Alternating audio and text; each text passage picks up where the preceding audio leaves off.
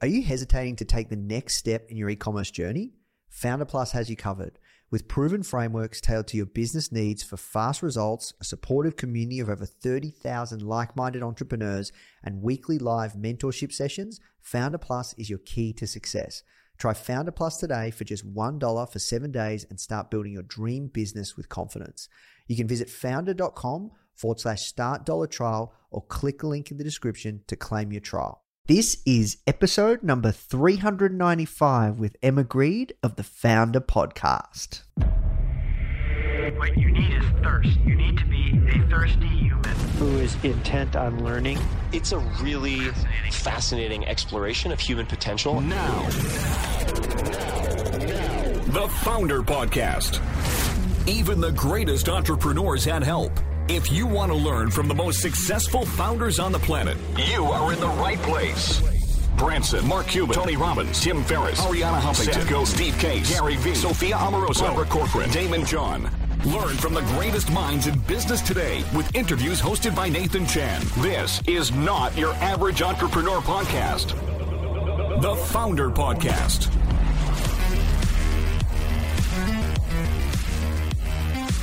Hey guys, thank you so much for tuning in. Before we start today's episode, I just want to let you know that our goal at Founder is to help entrepreneurs succeed however we can by giving away high quality content in the form of interviews, blog posts, podcasts, YouTube videos, you name it. We put out so much content to help you. And another interesting project that we're working on right now is partnering with world-class founders like Damon John, Alexa Von Tobel, Grede Van Riel, and so many more to teach crucial skills like negotiation, finance, e-commerce, and so much more. So if you'd like to get access to these free trainings with founders like this, which is 100% free, just go to founder.com/free. Okay, so now let's talk about today's episode. Hey guys, welcome back to another episode. Today's guest is Emma, and she's the CEO and co-founder of Good American and the founding partner of shapewear brand SKIMS, and also her latest venture, Safely, with Kris Jenner. So she has a ton of experience when it comes to e-commerce brands and building incredible brands.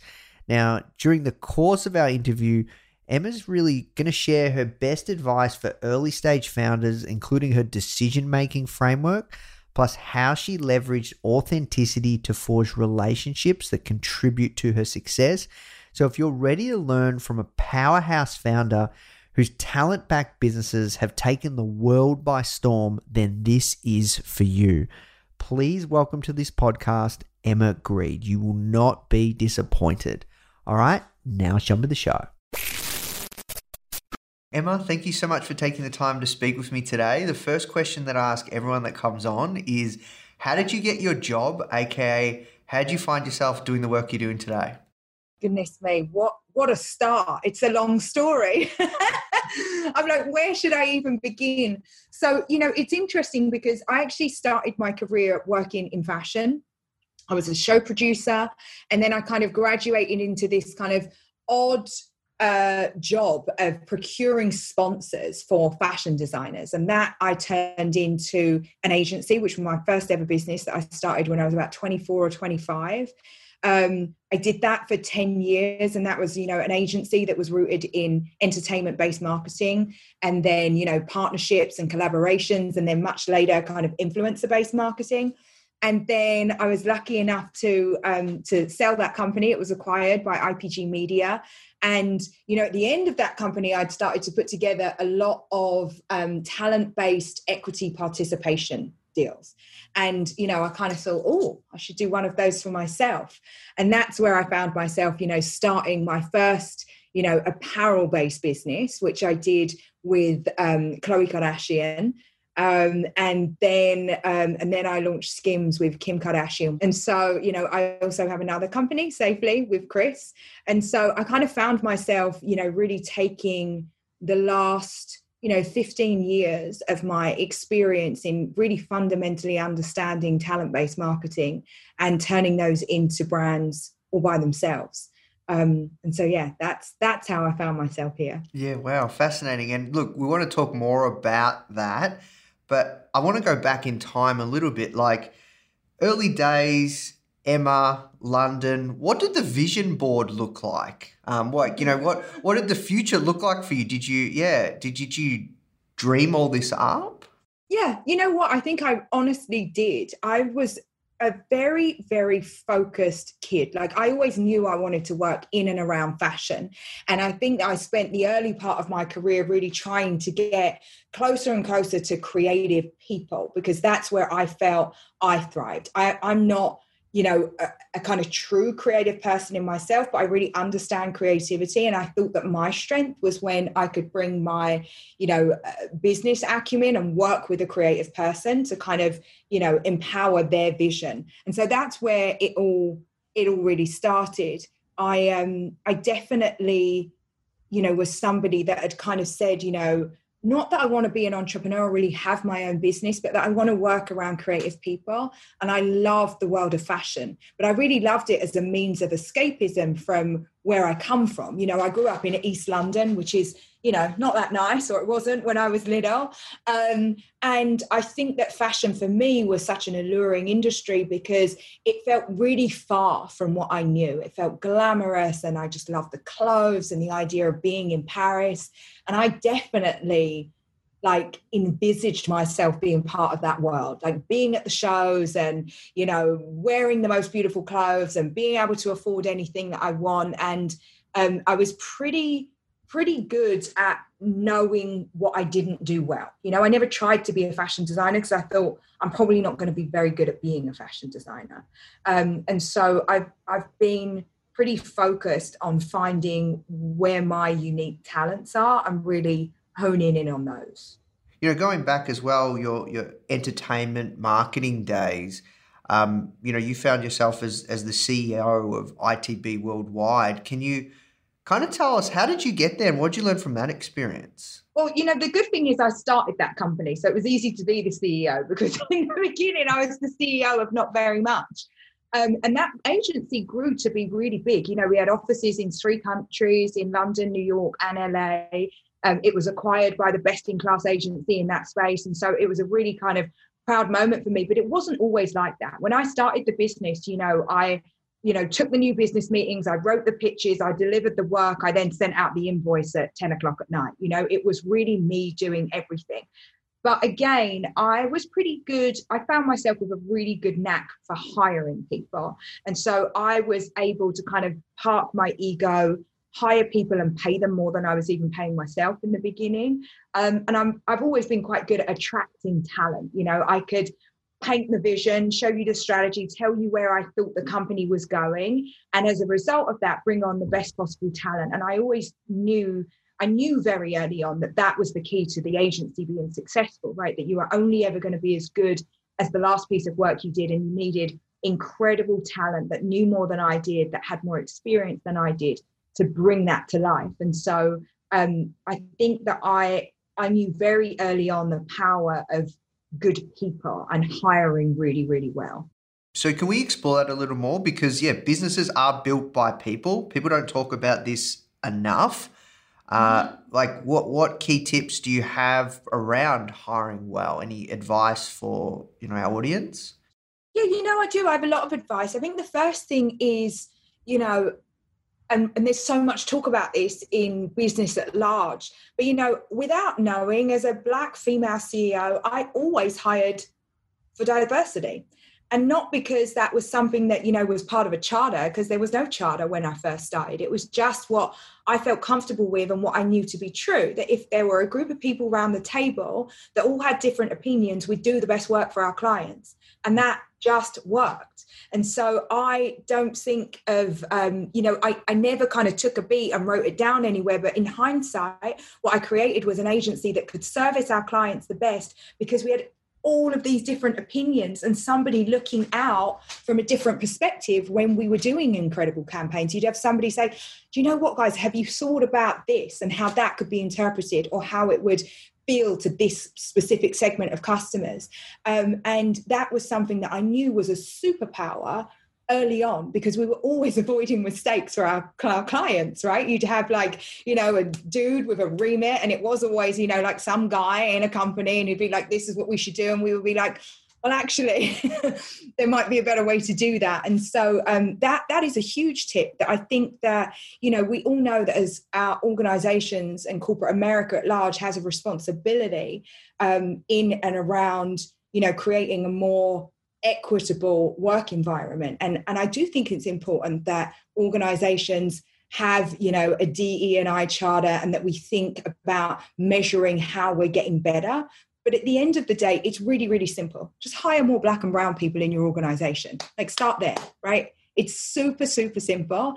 And I think if we could basically just like boil that down, and how do I do that in my organization? I make sure that for every single position we have available, you have to come to me or to your manager with a diverse range of candidates.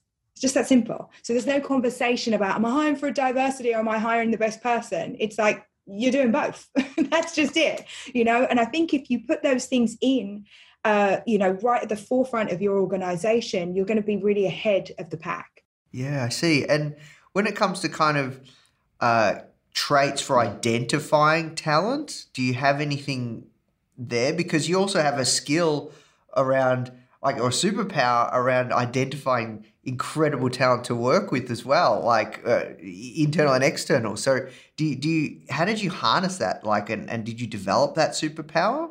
Well, I think the first thing is having an organization that people want to work in, right? I think that the best talent have choices. And so your organization really has to be the best choice for them. And so, if you have a company that's got, that is rooted in purpose and has a very specific mission, you are ultimately going to attract the right people for that organization. And, when you create the conditions for people to be really successful there, like, I'm really honest. I think like everybody wants to make money. Everybody wants to get ahead. Everybody wants to, have an impact. And so I make it very clear, and I create the conditions for that to be a reality for anyone who comes into our organization. And regardless of level, it's, again, if you are good at, building companies and setting strategy and creating a vision, you kind of have to boil that down for your HR strategy, because people in and themselves are like little mini businesses, right? They come into your organization and they want to see that for themselves. Where am I going? What's the path for me? What does it look like if I'm here for 3 years? And so I try to just, create an environment where that's really clear for people, but also, you just attract the right people when you're doing like cool stuff that people want to be a part of. Love to switch gears and talk about kind of your roster of business partners. Like, it's really impressive. You've got Safely with Chris, you've got Good American with Chloe, you've got you're a founding partner at SKIMS. Like, how did that relationship with the Kardashians Jenner family develop?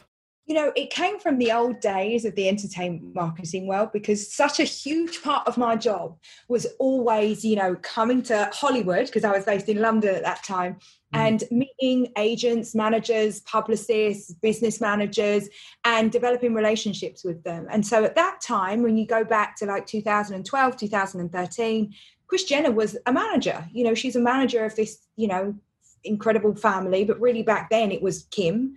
And she was another manager that I would have lunch with and meet. And, Kris is an incredible manager. She would always, again, like paint the picture of like, where are they going? What are they doing? What are the dreams? What are the aspirations? And so I had a really clear idea coming out of ITB and having worked on so many, talent equity participation agreements. I was like, oh, I know that this is something that will be interesting to Kris Jenner, because she had graduated her family past that point of like just doing endorsements. And so when I had the idea around Good American, I was like, Khloe Kardashian is just going to get this. She's going to understand. And I know that she's looking for something where she can be more involved than just kind of coming in and shooting for a day. And so I pitched it to Chris first as like, you know, a manager contact. I was like, hey, I've got something for one of your clients. Your client is your daughter, but, you know, and she was like, cool. Then, you know, you should, she said, when you're next in LA, you should pitch it directly to Khloe. And I was like, well, funny you should say that. I'm coming next week. I wasn't, of course. I flew specifically for the meeting.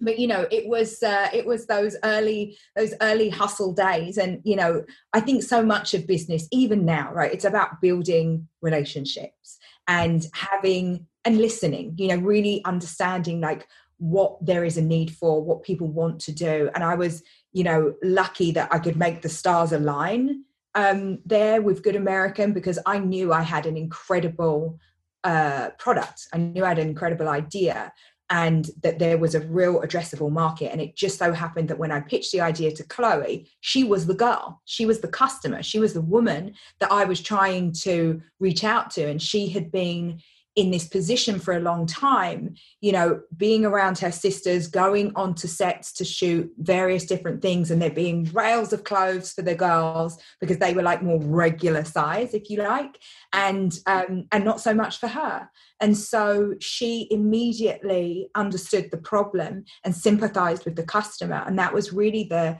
genesis of Good American, came from, you know, me having an idea and a soul for a product that would work for a curvier body shape, and Khloe fundamentally understanding the problem and being that customer. And when you put those two things together, it kind of made for this like magical launch, really. Yeah, incredible. And you know, because you know the family so well, you kind of have a little bit of an inside look into things. Like, what do you think is the key to, I guess, it's an incredible empire. Like, what's the key to their staying power from your perspective? I think it's really honesty and relatability, right? We've seen that family go through ups and downs and the good and the bad, and they are who they are throughout it. And so I think that we all can see some part of ourselves in the trials and tribulations that have played out so famously on that show. But I do think at the end of it, it comes down to the fact that when you watch it, you know, they're the same people, right? They're the same people they were in the beginning. And they've been very, very true and open and honest with their audience. And I think that, you know, in these times when things are so polished and so heavily marketed, and even when brands talk about authenticity all the time, you know, it isn't always coming from that place. That actually the Kardashians remain just a breath of fresh air, because they are just what they are and they're unapologetic about it. And I think the customer just sees that and smells it, and they've been able to build really significant businesses in their likeness. But you know, that makes sense. You know, they use those products. Okay, so let's talk about Good American. I'd love to explore that a little more. Like, what did the early days ideation process look like? Did you have the product, prototype, everything there before you pitched Khloe? Or yeah, what did the early days look like? You know, it's so funny. So for the first 10 years of my career, I'd been part of the fashion industry. And I definitely think that all of that work kind of culminated in me having a feeling about how Black and brown women, how plus size women were depicted in fashion. And I'd often be asked by a client, you know, can you cast a diverse group of women, you know, someone that worked for the Asia market, someone that worked for the South American market. And I'd be like, but this has nothing to do with what the company are actually doing. This is just like a marketing ploy to make people feel like something is, you know, in this company that really isn't there. And I just thought it'd be a good idea to actually create a company that was really like that, where the people that are inside it were really diverse, where you were doing something that actually catered for a different body type. And, you know, I'm somebody, you know, who does a lot of research, looks at a lot of data. And when I did, I was like, wow, there are some really big stats that led me to think that this was going to be an incredible opportunity. And when you look, I think it's 68% of women in this country are what would be considered plus size, but there are so few brands that cater to them. And then, you know, coming from the fashion industry, which is an industry that is all about the way that it looks, I knew that doing something that would be more inclusive was the right way to go, because I didn't want any of the stigma that comes with just being for one group of people. I was like, why don't we just make fashion and make it in all the sizes? And when I started doing that, there was just such a lot of pushback. You know, you'd speak to a manufacturer, they said it wasn't possible. You'd speak to a designer, they only could do, you know, Missy sizes. They didn't know how to work in plus. And so it was interesting, because rather than that putting me off, I was like, oh, I'm just going to figure this out. Like, there has to be a way that you can make this work. And the more I went around and the more conversations I had, the more, I guess, like, the more I was like, this is going to be really difficult. This is really not going to be easy. And eventually I got a prototype of like one pair of skinny jeans that was cut with all the curve in, you know, the pattern had all the curve in the hip. And I just started asking people to try it on. And I knew right away that it was just going to work better for their bodies, because the feedback I was getting was so immediate. You know, so many people were like, oh, can I keep this pair of jeans? When are you launching them? This is amazing. I've never felt like this. I haven't worn jeans for 20 years, you know, like those kind of things. And so I had that kind of early affirmation. And then my background of working with talent for so long kind of led me to this place of, you know, I knew that having a partner that was, you know, extremely well known would be an amazing accelerator for the brand. And so I knew that I needed millions and millions of women to know that this brand had launched called Good American, and this is what they do. But at the end of the day, that was never going to be enough. You know, Chloe can drive you to, you know, first purchase, but she's not going to make you come back again and again and again for a product that's, you know, expensive. And so I had to be like very, very clear that the product was better than anything else out there for a curvy body type. And I was absolutely clear that I'd created a product that was better than anything else. Yeah, well, thank you for sharing, because I think that's a really great story when it comes to kind of like, it's not enough, because you know how like people just want to work with influencers and they think that would change the game, or they want to work with talent and think it'll change the game. But the fundamentals is you've got to have a great product or service. You've got to have a great product. And I think that, you know, customers expect so much now, right? And actually what talent are really great for, and we've all seen this in the last year with the way that, you know, Facebook has changed and digital marketing is becoming so incredibly expensive. You can't pay your way to a customer. Like, it just doesn't, the fundamentals of business are never going to stack up if you've got to spend so much to acquire a customer. And so being able to use talent to go and get the message out there and accelerate the message of the brand, that's an incredible value add. But again, people have so much choice now, and they want so much from their brands, and they also want not just for your product to fit and to be exceptional, but they want to make sure that they're aligned with you, that they're aligned with your values and how and what you're doing and what, you know, the rest of the company stands for. And so actually I think that those things are becoming and are so much more important than just, you know, than just marketing. Hey guys, I hope you're enjoying this episode and learning a ton. As you know, in this series, we interview some of the greatest founders of our generation to find out how they did it. However, if you're thinking of starting your own business and you want to hear from some incredible stories from everyday people like you or I who are actually in the trenches, only been building their business for maybe 1 year or 2 years, like that are building right now and they're really in the early stages, but they're getting success, you should come and check out our new podcast, From Zero to Founder, hosted by our community manager, Molly Flynn. These are in the trenches stories from our very own successful students that have gone through some of our programs. People just like you who are deep within the process of building their very own successful business. These are the founders of tomorrow. You can find the From Zero to Founder podcast on all platforms. And remember, it's founder without the E. All right, now let's jump in the show. So you've clearly got like a really great eye and ear for consumer desire. What tips do you have for early stage founders kind of, you know, trying to keep their finger on the pulse or coming up with an idea like for a great product? I honestly, one of the best things that we did was to listen to our customers. And there are so many great ways to do that. You know, we're a brand that's really rooted in social media. And so when we ask a question, tens of thousands of women will come back and tell us if they want a dress with or without sleeves, right? It's like, it's just the way the brand has always interacted with its customers. So we do so many things, whether it be on social, post-purchase surveys, really big focus groups. Every time we create a new fit, we fit it on every single size. And so we bring our customers on our journey. Now, with that, you know, it's like, again, you have to accept the good, the bad, the ugly. You're also going to get a lot of intel. I know I'm the first person to know when a retailer doesn't have all the sizes in Good American, because my customers will be like, well, I was in such and such in Minnesota and they didn't have a size 18. And I'm like, thank you for letting us know. We'll go and make sure that they have that in future.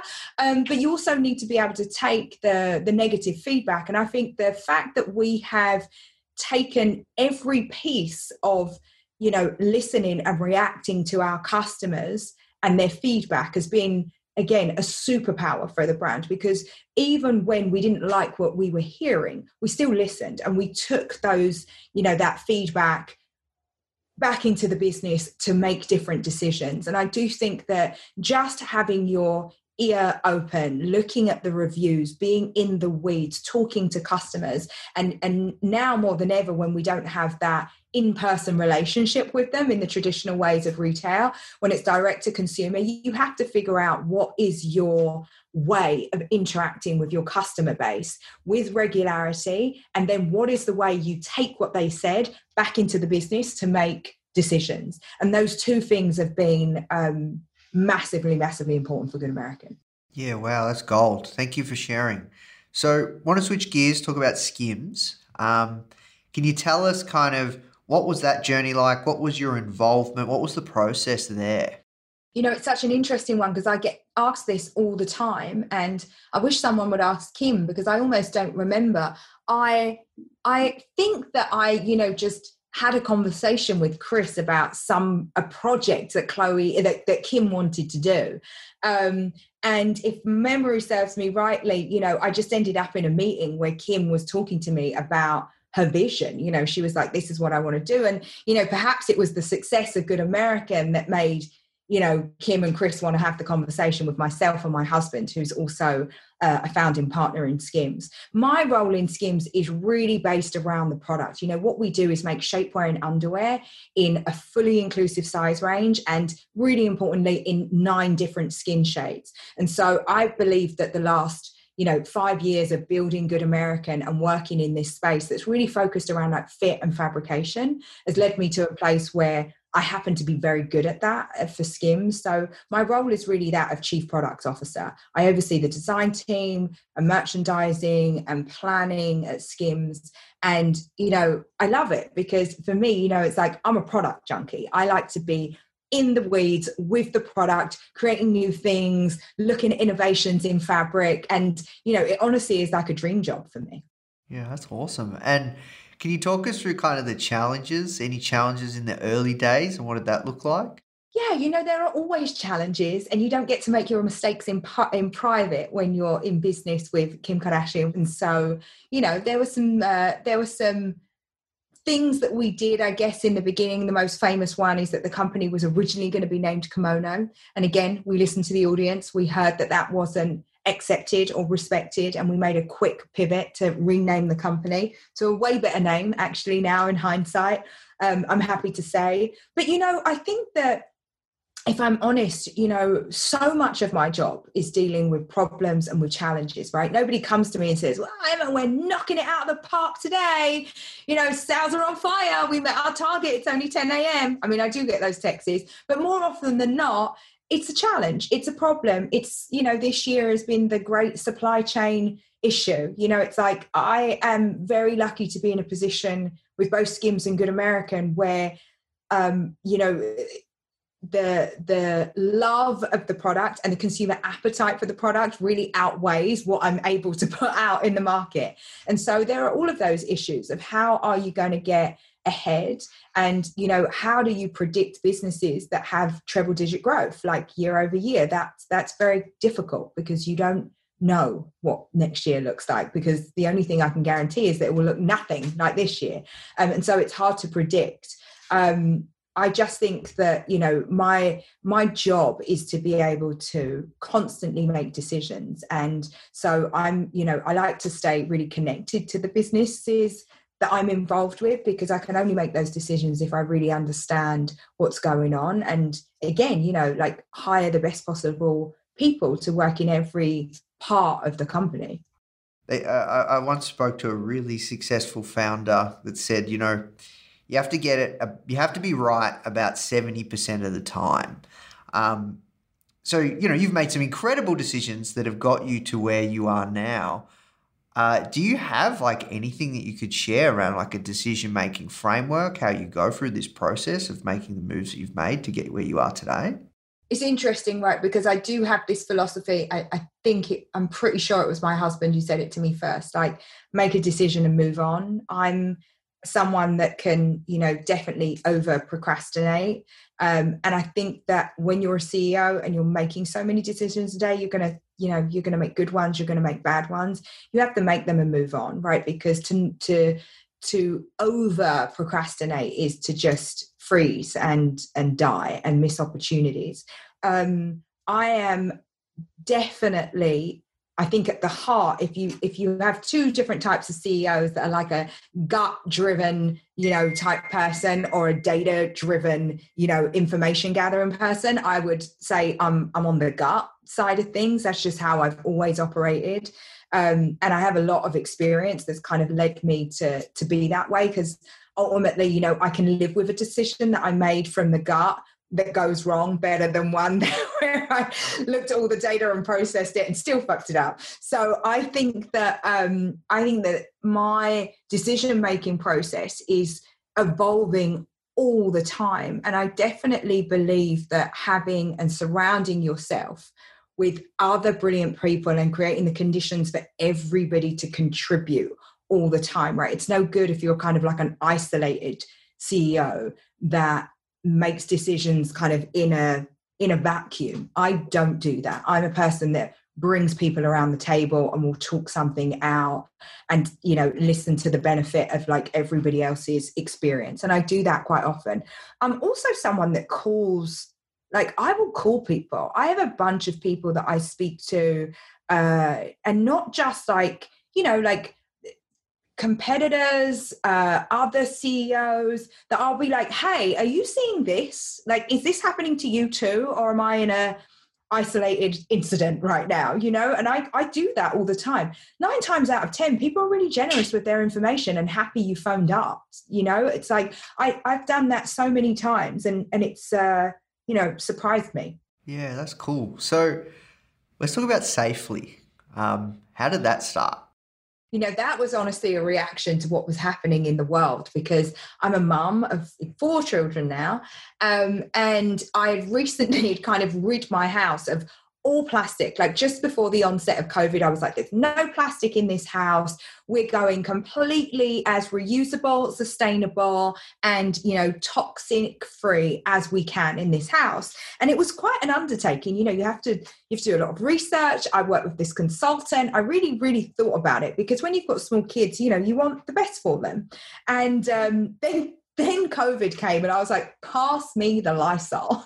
give me everything back that I'd got rid of. And then, maybe 3 or 4 months in, I was there has to be a better alternative. It can't be that or that. I started looking around, and I started doing a lot of research into plant-based cleaning. And it just so happened that I knew somebody that had been at a very well-known laundry detergent company.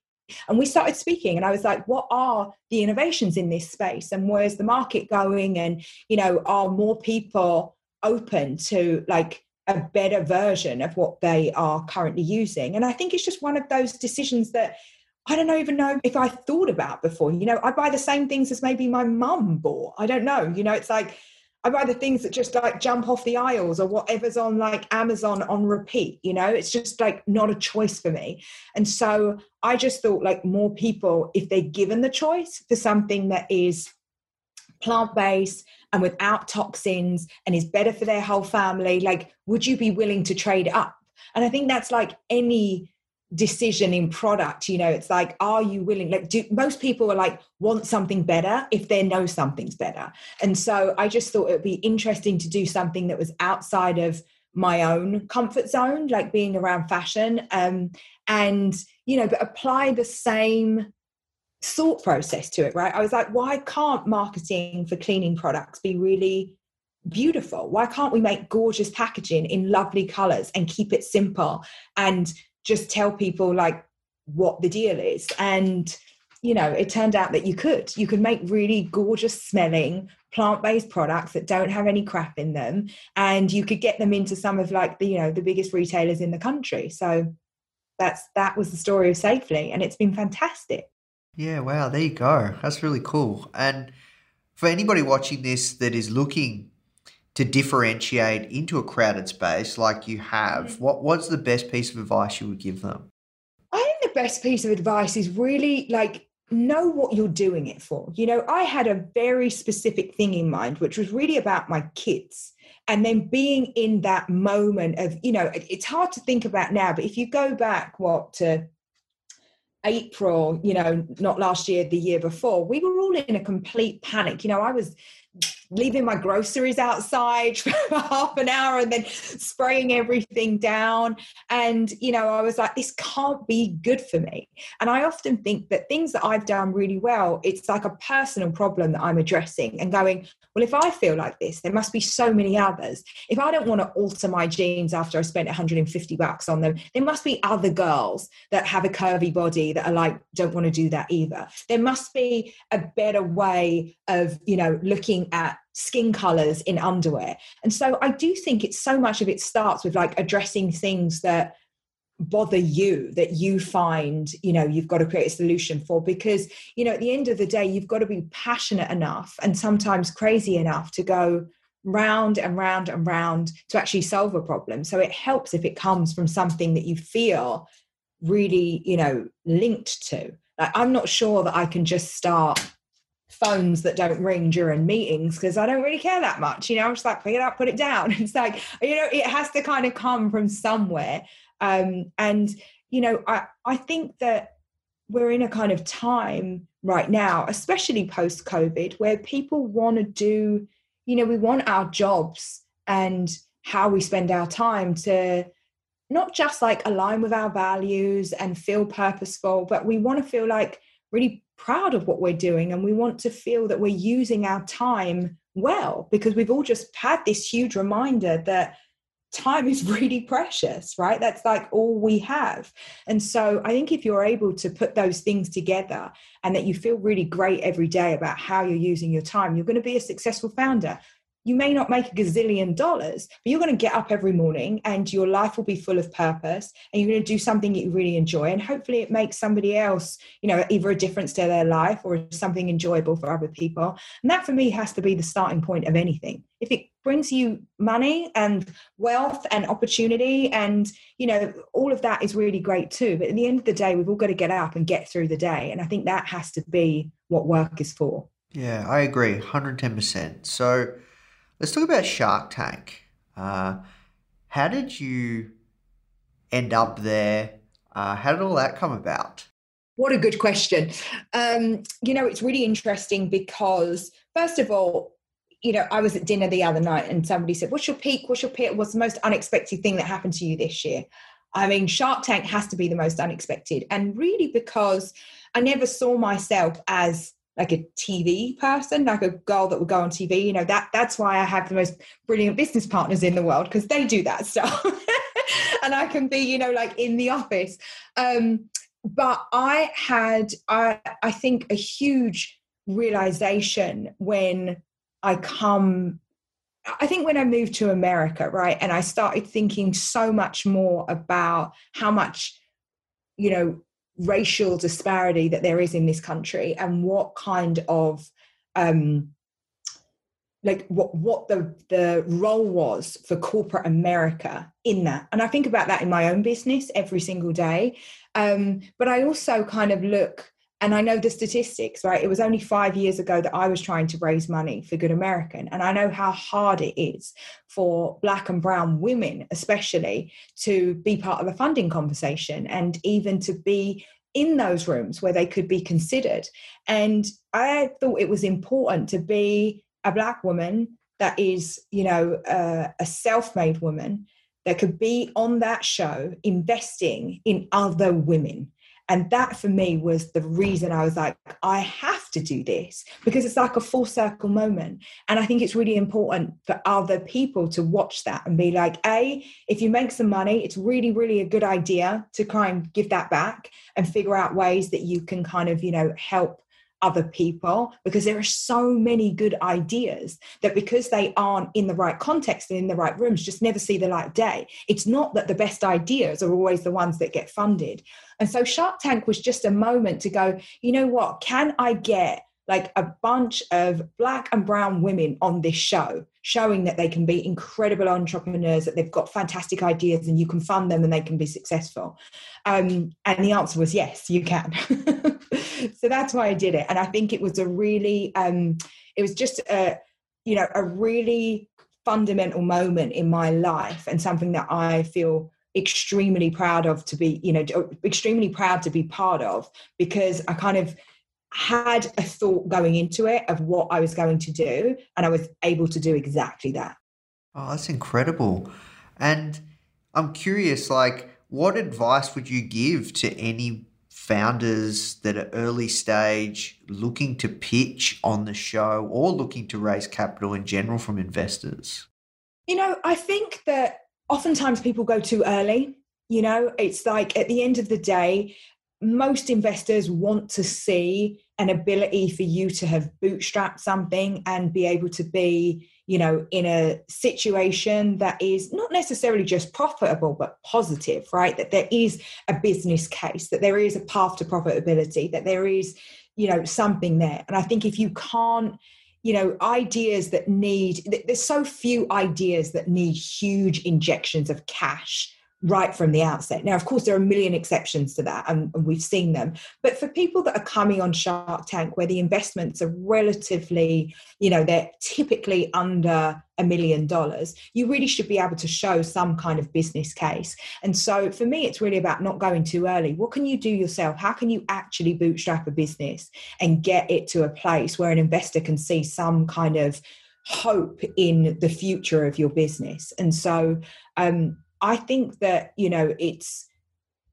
I've done it myself, in the past without raising capital, and I've started businesses where I've raised capital. And at the end of the day, they're two really, really different paths. But I would definitely think that the challenge of bootstrapping and doing something on your own, you learn so much more. You absolutely approach it and allocate funds and do things in a different way. It doesn't matter what anyone says. And so I definitely think for people that are just starting out, like trying to see how far you can get without having to call in any additional funds is a really important thing. It's a challenge for yourself, and it's only going to mean that you can attract better investors in the long run, I think. I'm really curious. You've seen both sides of the table. Which do you prefer? That's such a good question. Really depends. I mean, let's be honest. When you're trying to do something on a global scale, where you believe that there is, a huge opportunity, it's fantastic to raise capital.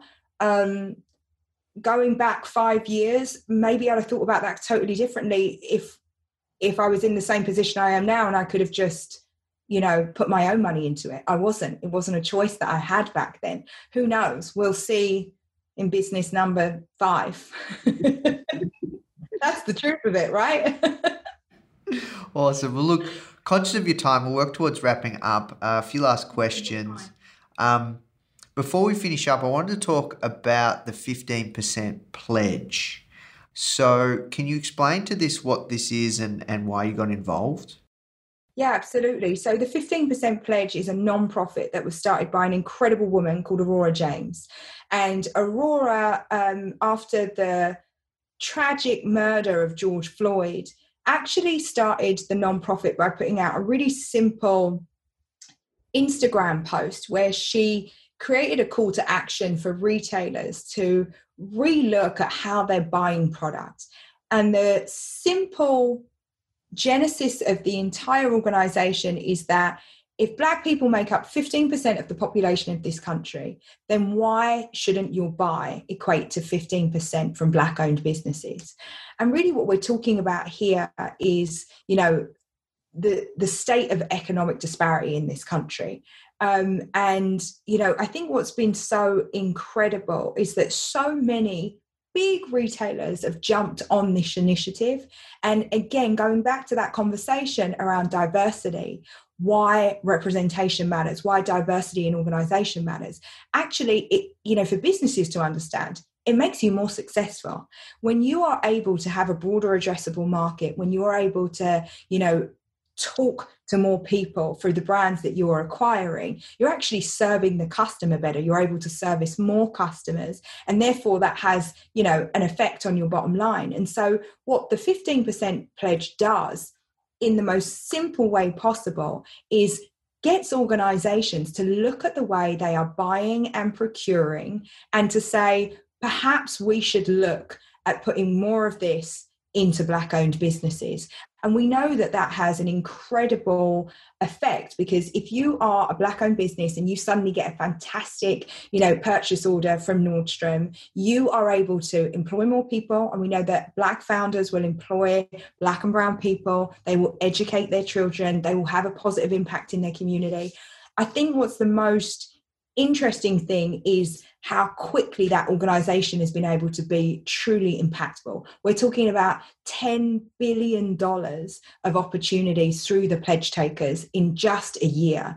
And so you really are changing the economic makeup of the country at large by being able to do this. And the most simple way to see it is to go into any of those retailers. You know, when you go into Sephora, you're going to see a much broader range of businesses because they're able to start looking at the brands that they're bringing in through a different lens. And sometimes it really is just about showing, you know, these brands and these retailers the way. You know, they have a buying division, they have a number of people that procure products on their behalf, and perhaps they only have a limited vision of the brands that they know and what they see and what they think they should be buying. So I think 15% Pledge has been an amazing organization just to help people wake up and understand what's out there and see what they might be leaving on the table. And I'm really, really proud to be the chairwoman of this organization because they're making real tangible change. And I think for so many people in business, so many organizations, so many brands,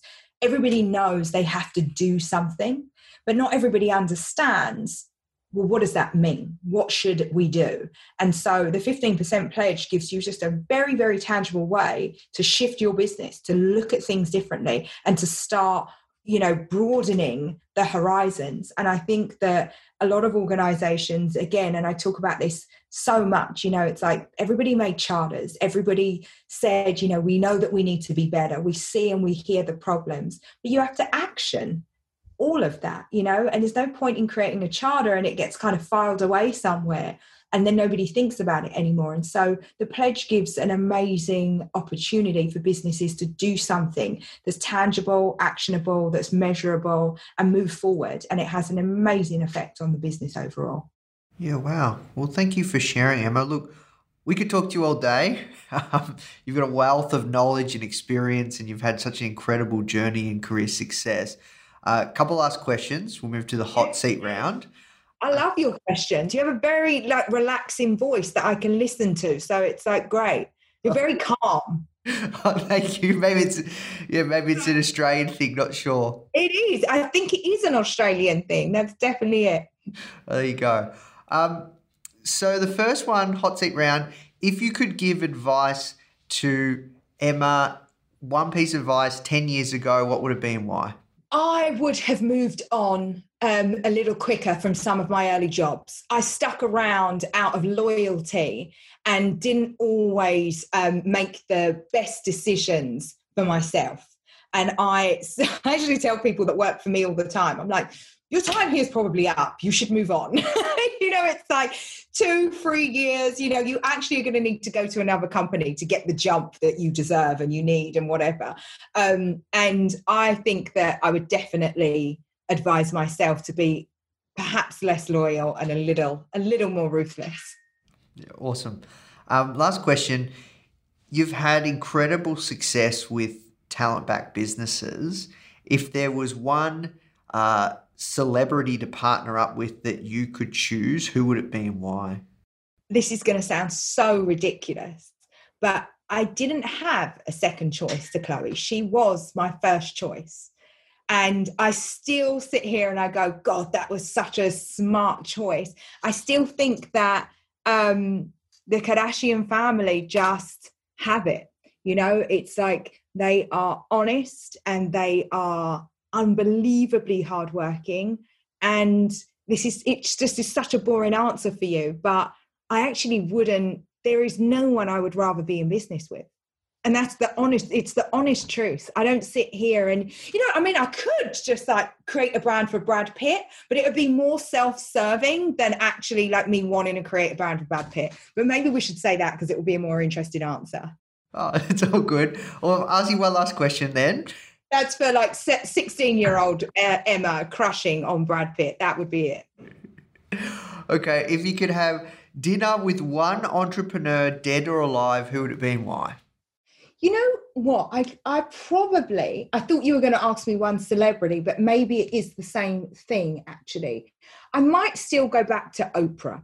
And I tell you why, because I think that one of the things that she's done so beautifully is like fuse this like unbelievable commercial instincts that she has with like the purpose of her life and like this idea of spirituality and the podcast and the book club and bringing the whole world with her. And I think there's so few people that have like been able to touch people's life in like such a big way as her, and so I probably would think about, it would probably be Oprah.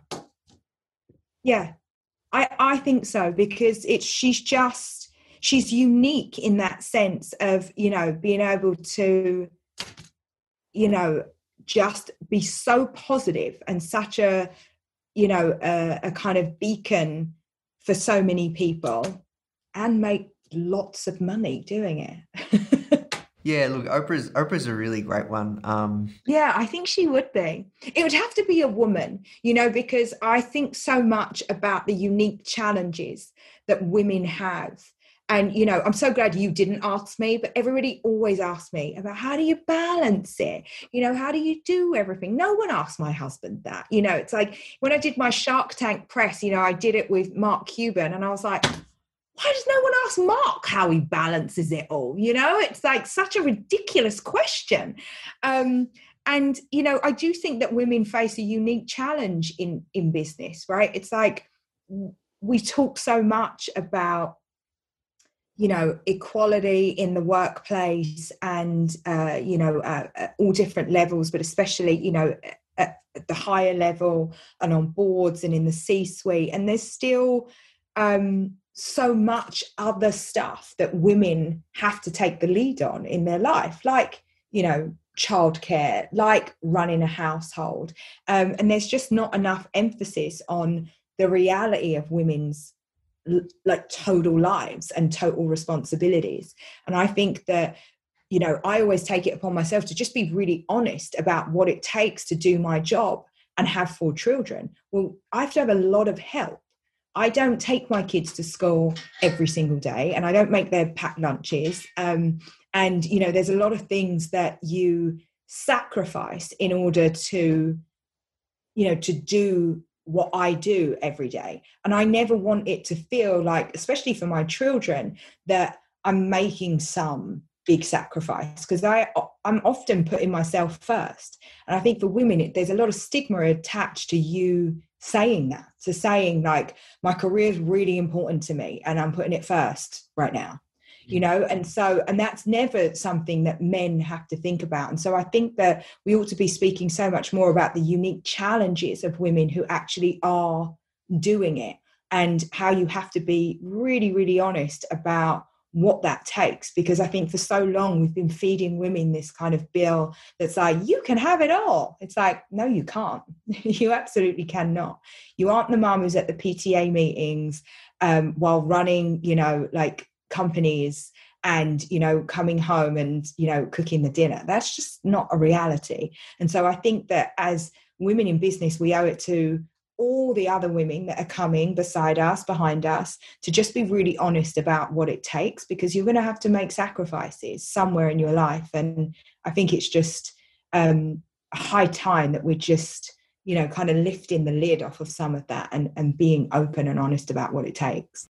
Yeah, wow. Thank you for your openness, honesty. Really appreciate it. No worries, my dear. Awesome. Well, look, we will wrap there. Thank you so much for your time. This was an incredible interview, and congratulations on all your success. Look forward to seeing what you do next. And really excited to share this interview with our community. I appreciate it. Thank you so much, Nathan. It's such a pleasure speaking to you. Hey guys, I hope you enjoyed this interview. As you might already know, our mission at Founder is to help tens of millions of people every single week with our content, either start or grow their business, which is exactly why we're partnering with world-class founders such as Damon John, Alexa Von Tobel, Grede Van Riel, and so many more to teach crucial skills such as negotiation, finance, e-commerce, and so much more. So if you'd like to get access to these free exclusive trainings, please go to founder.com/free. These are 100%. We go super in depth on teaching a particular topic, and I know that you're going to love them if you enjoy this podcast. So just go to founder.com/free. All right, guys, I'll see you in the next episode.